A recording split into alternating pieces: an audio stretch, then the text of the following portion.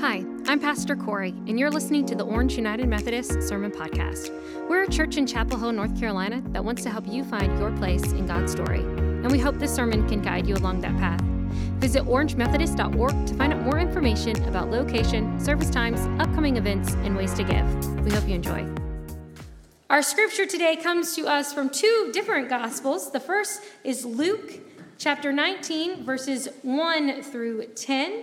And then Mark chapter 10, 17 through 22. If you'd like to turn in your pew Bible, the first is on page 77. And feel free to use your own translation or your mobile device to follow along. Luke chapter 19. He entered Jericho and was passing through it. A man was there named Zacchaeus. He was a chief tax collector and was rich. He was trying to see who Jesus was, but on account of the crowd, he could not because he was short in stature. So he ran ahead and climbed a sycamore tree to see him because he was going past that way. And when Jesus came to the place, he looked up and said to him, "Zacchaeus, hurry and come down, for I must stay at your house today." So he hurried down and was happy to welcome him. All who saw it began to grumble and said, "He has gone to be the guest of one who is a sinner." Zacchaeus stood there and said to the Lord, "Look, half of my possessions, Lord, I will give to the poor. And if I have defrauded anyone of anything, I will pay back 4 times as much." Then Jesus said to him, "Today salvation has come to this house, because he too is a son of Abraham. For the Son of Man came to seek out and save the lost." You can turn back to page 43, Mark 10, 17 through 22. As he was setting out on a journey, a man ran up and knelt before him and asked him, "Good teacher, what must I do to inherit eternal life?" Jesus said to him, "Why do you call me good? No one is good but God alone. You know the commandments: you shall not murder, you shall not commit adultery, you shall not steal, you shall not bear false witness, you shall not defraud, honor your father and your mother." He said to him, "Teacher, I have kept all these since my youth." Jesus, looking at him, loved him and said, "You lack one thing. Go sell what you own and give the money to the poor, and you will have treasure in heaven. Then come follow me." When he heard this, he was shocked and went away grieving, for he had many possessions. This is the word of God for us, the people of God. Thanks be to God. Thanks be to God, indeed. Good morning, church. I'm Adam Seat, lead pastor here at Orange, and I'm grateful to be with you today. Last Sunday at this time, I was with my friend Jay Locklear, as we were both at an event called Pilgrimage. Pilgrimage is a conference youth event held for the North Carolina Annual Conference of the United Methodist Church, and we gathered in Rocky Mount with 1,600 teenagers from across the conference for a weekend of worship. And you know, it's an event that's been going on for quite some time now, and it's always amazing to me when we tell the kids what we're going to be doing. We're going to worship. Friday night worship, Saturday morning worship, Saturday night worship, Sunday morning worship. And they go, and they enjoy it, and they have a great opportunity to be together. And you could see the hunger in these youth that gather together and worshiping together. And Jay is one of the worship leaders for Pilgrimage, and Jay is a dear friend of mine that go back many, many years. You think my puns are bad. He's been hearing them a lot longer. So I am thankful, though, that Jay has been able to step in and to help us during this time, and thank you for all that you've done, Jay, and it is good to be back today. I had an opportunity to worship with Orange over this week. I listened to Reverend Gallagher's message, and I'm thankful for his message that he brought. I had a chance to listen to it twice. That'll become evident as we go forward a little bit. There was one particular line that stood out in his message quite a bit. I'll reference that in a little while. Before we go any further, let's go to God in prayer once again. Lord God, in this time as we come together, our hearts are filled with so much gratitude. Thankful for the many ways you've been at work in our lives, ways that we've received those nudges, that encouragement. And today, God, may we receive that nudge once again. Speak to us, Lord, for your children are listening. By the power of your Holy Spirit, Would you transform the words that proceed from my mouth, and as they fall upon our ears and penetrate our hearts, may they be changed into the word of God that we need to hear today, as individuals and collectively as one body. Lord, we pray this in the name of Jesus and through the power of the Holy Spirit, and all of God's people said, amen. In the summer of 2014, particularly in the months of July and August, there was a challenge that swept across the world. Anyone want to take a guess at what that challenge was? Ice Bucket Challenge. That's right. The ALS Ice Bucket Challenge. This was this challenge where people would have water, a bucket full of ice-cold water poured over their heads, and it was a way they would do it on video, and they would challenge somebody else to do the same thing. And it was a way to bring awareness and raise resources, raise funds to help fight ALS, commonly referred to as Lou Gehrig's disease. And so people were recording videos and putting them all on social media. Over $200 million were raised as a part of the ALS Ice Bucket Challenge. There was over 2.4 million videos circulating through social media of people doing this. And in fact, I did some research and I found a particular video that took place out here in the parking lot of Orange United Methodist Church.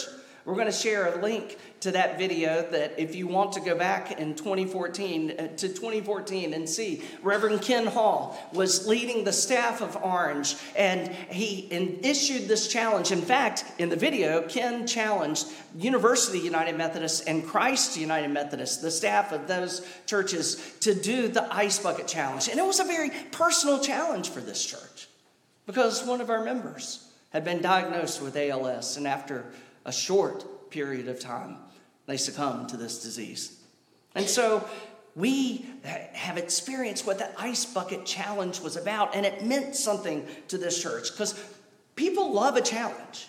I mean, if you get called out, you love a challenge. We love a challenge. I remember in school hearing about the principal would challenge all the students to read a certain number of books. And if you read enough of the books, then the principal would have to do something like take a pie to the face or kiss a pig. Any of you remember those kind of things? Yeah. We love a challenge. And so as a child, I would be inspired to read a book because I wanted to see my principal kiss a pig. People love a challenge. I mean, we contribute to fundraisers for a particular school if it's going against our rival school because we love a challenge. I mean, maybe even at work, you participated in a weight loss challenge, and so you're able to help one another, hold one another accountable. My wife and I, we have these watches that track the number of steps that we have. And so every now and then, Jennifer will send me a step challenge. Well, guess who's getting extra steps today? That's right. We like to challenge one another. I love a challenge. And people love a challenge. Sometimes they'll challenge me to incorporate a certain word or a phrase into a sermon. And so I'll try to figure out how can I weave this word or that phrase into my sermon.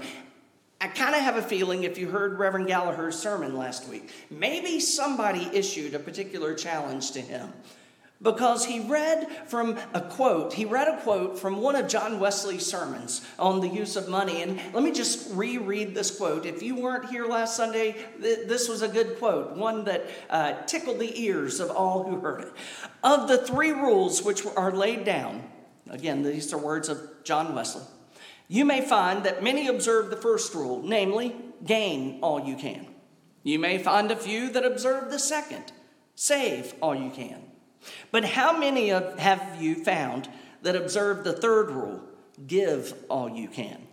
Have you reason to believe that 500 of these are to be found among 50,000 Methodists? And yet nothing can be more plain than that all who observe the first rule without the third rule will be, and here's the fun part, will be twofold more the children of hell than ever they were before. Greg was highlighting that Wesley was saying that the people that live into that first rule, that to gain all you can, and then save all you can, but don't live into that third rule of give all you can. He was calling them the twofold more the children of hell. You know, my wife was telling me about the sermon when I got back home, and I had not yet had a chance to listen to it, and I thought she was saying children are hell. And I'm like, hun, I know that Greg didn't say that. I know he didn't say that. She said, no, you're not listening. But John Wesley was saying that if we live into those first two without the third of giving all that we can, then we're not really living into who we're supposed to be. And in a way, this idea of finding 500 out of 50,000, that sort of sounds like a challenge. That sort of sounds like a challenge that he was wanting to see. Could we find 500 out of 50,000? We've been talking about a challenge for the past several weeks. We've been going through this generosity challenge. We've been trying to figure out the ways that we could live into being who God has created us to be. And we began a few weeks ago by talking about how we were made in the image of God, and God made us in such a way that we are to be a reflection of the attributes of God. God is a God of generosity. And so we ourselves were born to be generous. It's in our nature to be people of generosity. It's who God made us to be.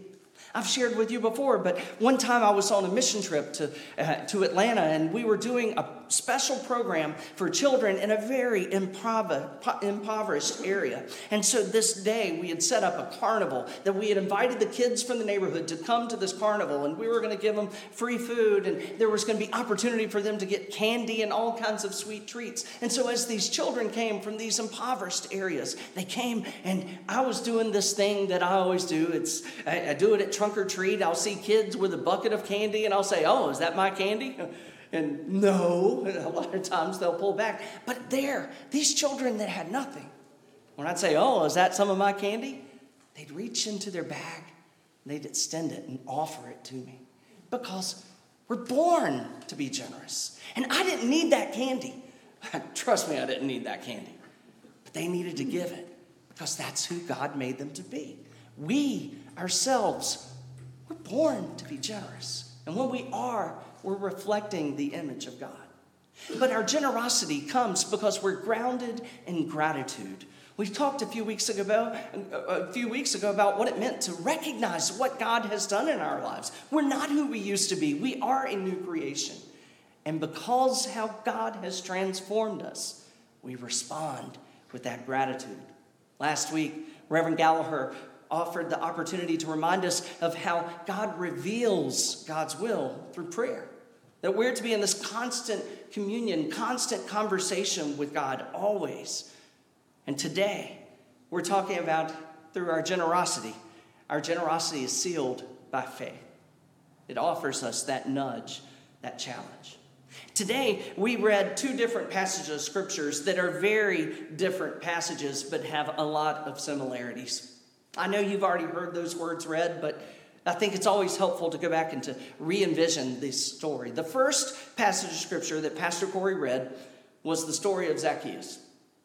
Zacchaeus, we know about old Zacchaeus. Earlier this year, we even had a chance to talk about Zacchaeus and how he was transformed through this meal with Jesus, this time shared together. But what we know about Zacchaeus is the chief tax collector. And Zacchaeus learns that Jesus is coming to Jericho. Jesus is coming, and he is curious. He wants to see what the big deal is. Now, as the chief tax collector, Zacchaeus has prospered very well. He had become a very rich man, and as we learn from his own words back to Jesus, very likely it is because he had defrauded many people.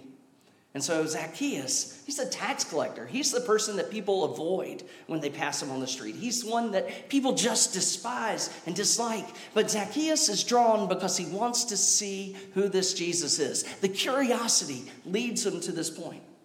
But as he gets out there, waiting for Jesus to come, there's so many people coming.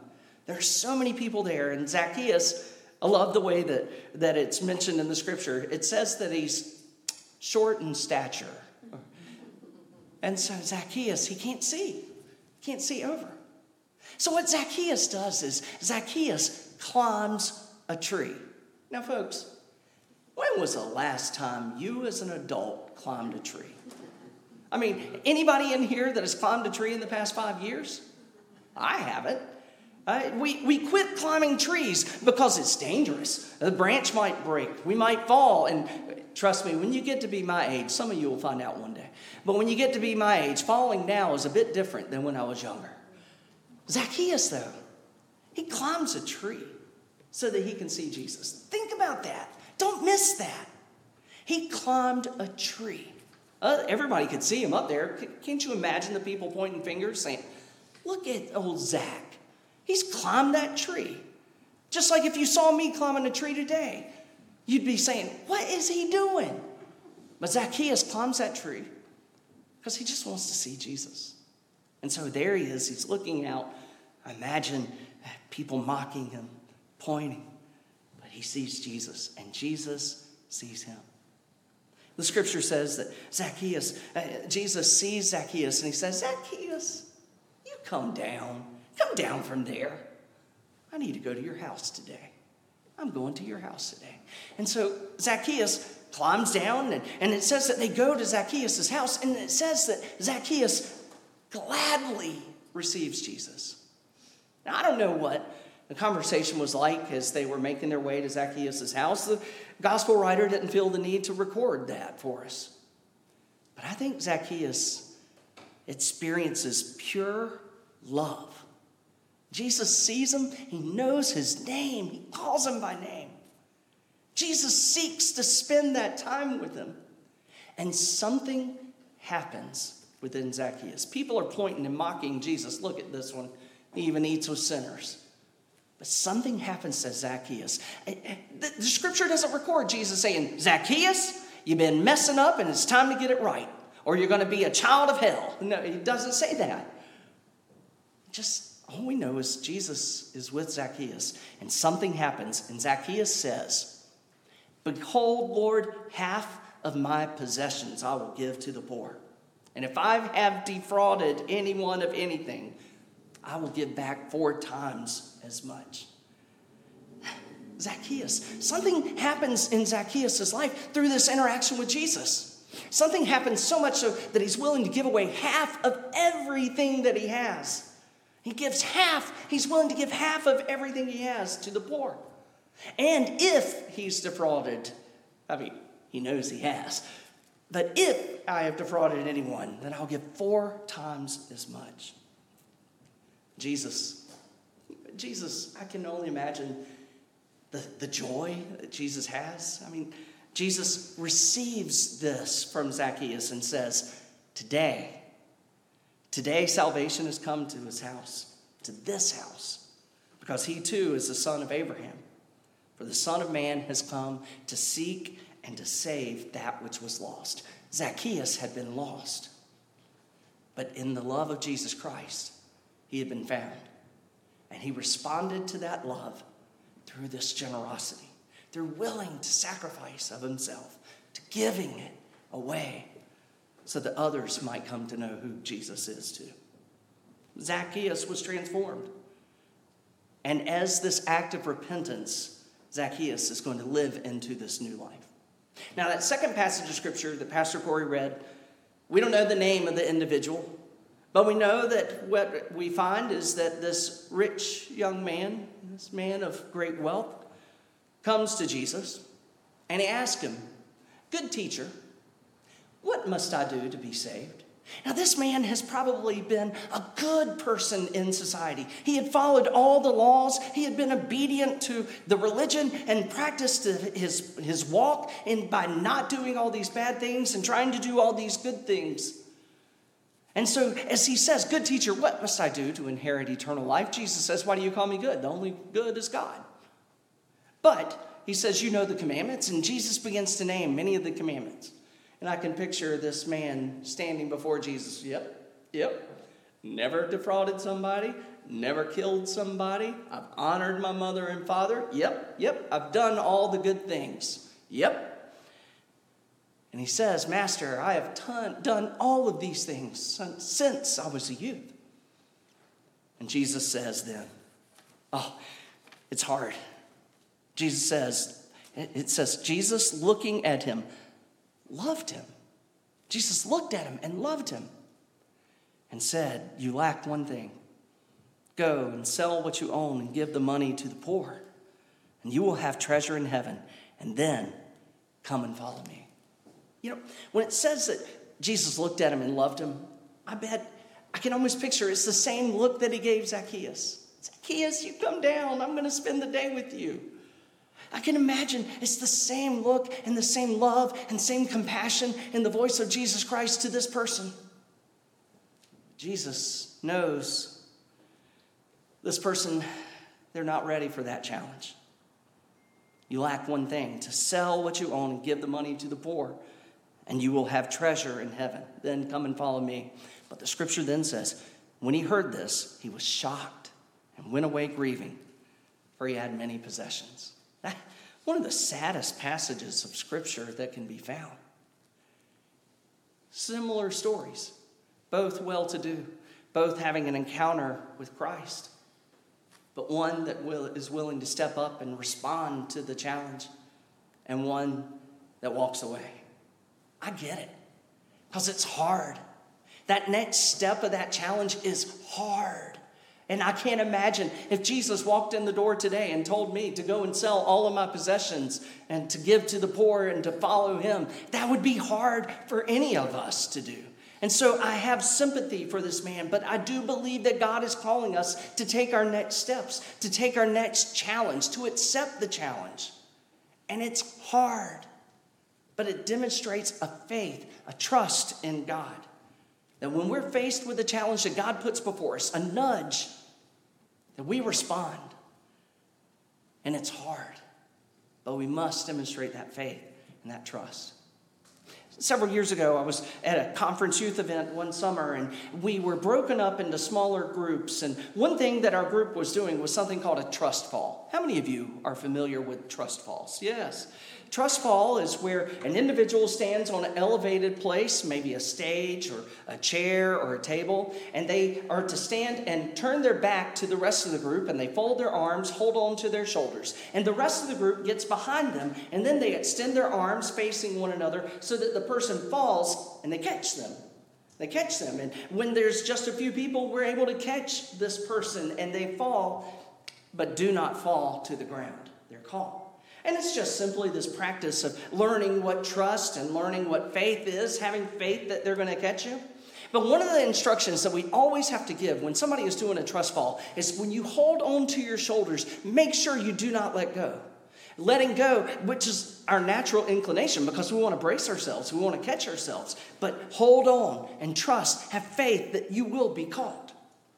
But one time, I remember one of the students that was participating in a trust fall, even though they had seen several who were caught and did not fall to the ground, they let go of their shoulders. And when they let go of their shoulders, their arms became extended. And their elbow connected with the nose of one of the other students who was there to catch them, ended up having a broken nose, and blood was everywhere. It was awful. When we don't demonstrate our faith, when we don't demonstrate our full trust, there's harm that happens. I talked a few weeks ago about when your car is out of alignment, when just one wheel is out of alignment, it causes harm to the rest of the vehicle.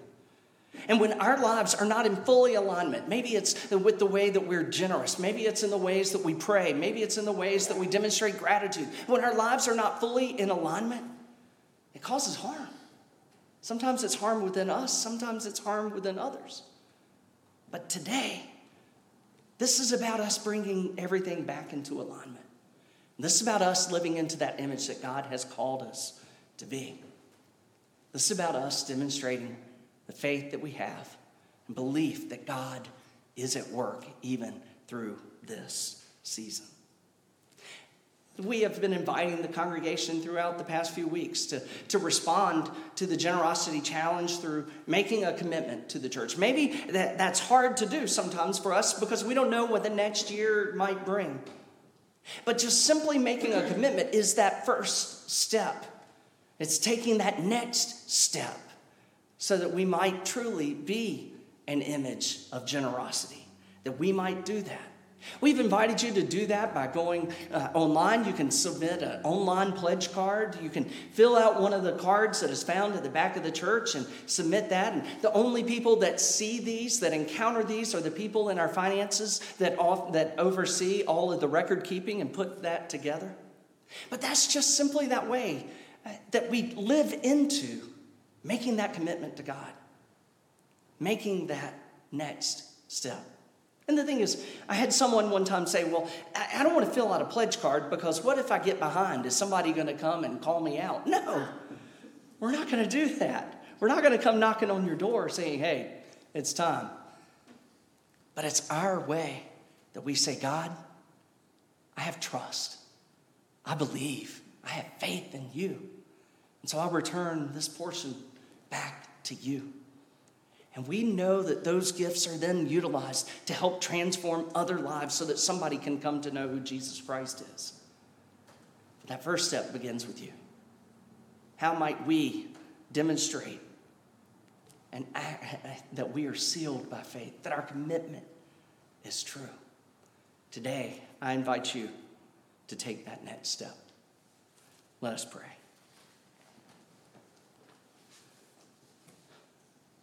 Lord God Almighty, we give thanks for the many ways that you have revealed yourself to us. The way that we've seen and experienced your love. God, I thank you for the opportunity that we have to respond to that love. We can respond through acts of generosity, through demonstrating our sincere gratitude, through sharing your love and what it is you have done within our lives to others. But God, give us the courage to take that challenge, to step up, to make that commitment that demonstrates we truly have that faith and trust in you. God, we pray these things today in the name of Jesus and through the power of the Holy Spirit, and all of God's people said, amen. Thanks for listening to this week's sermon. Please join us again next week. In the meantime, you can find us online at orangemethodist.org.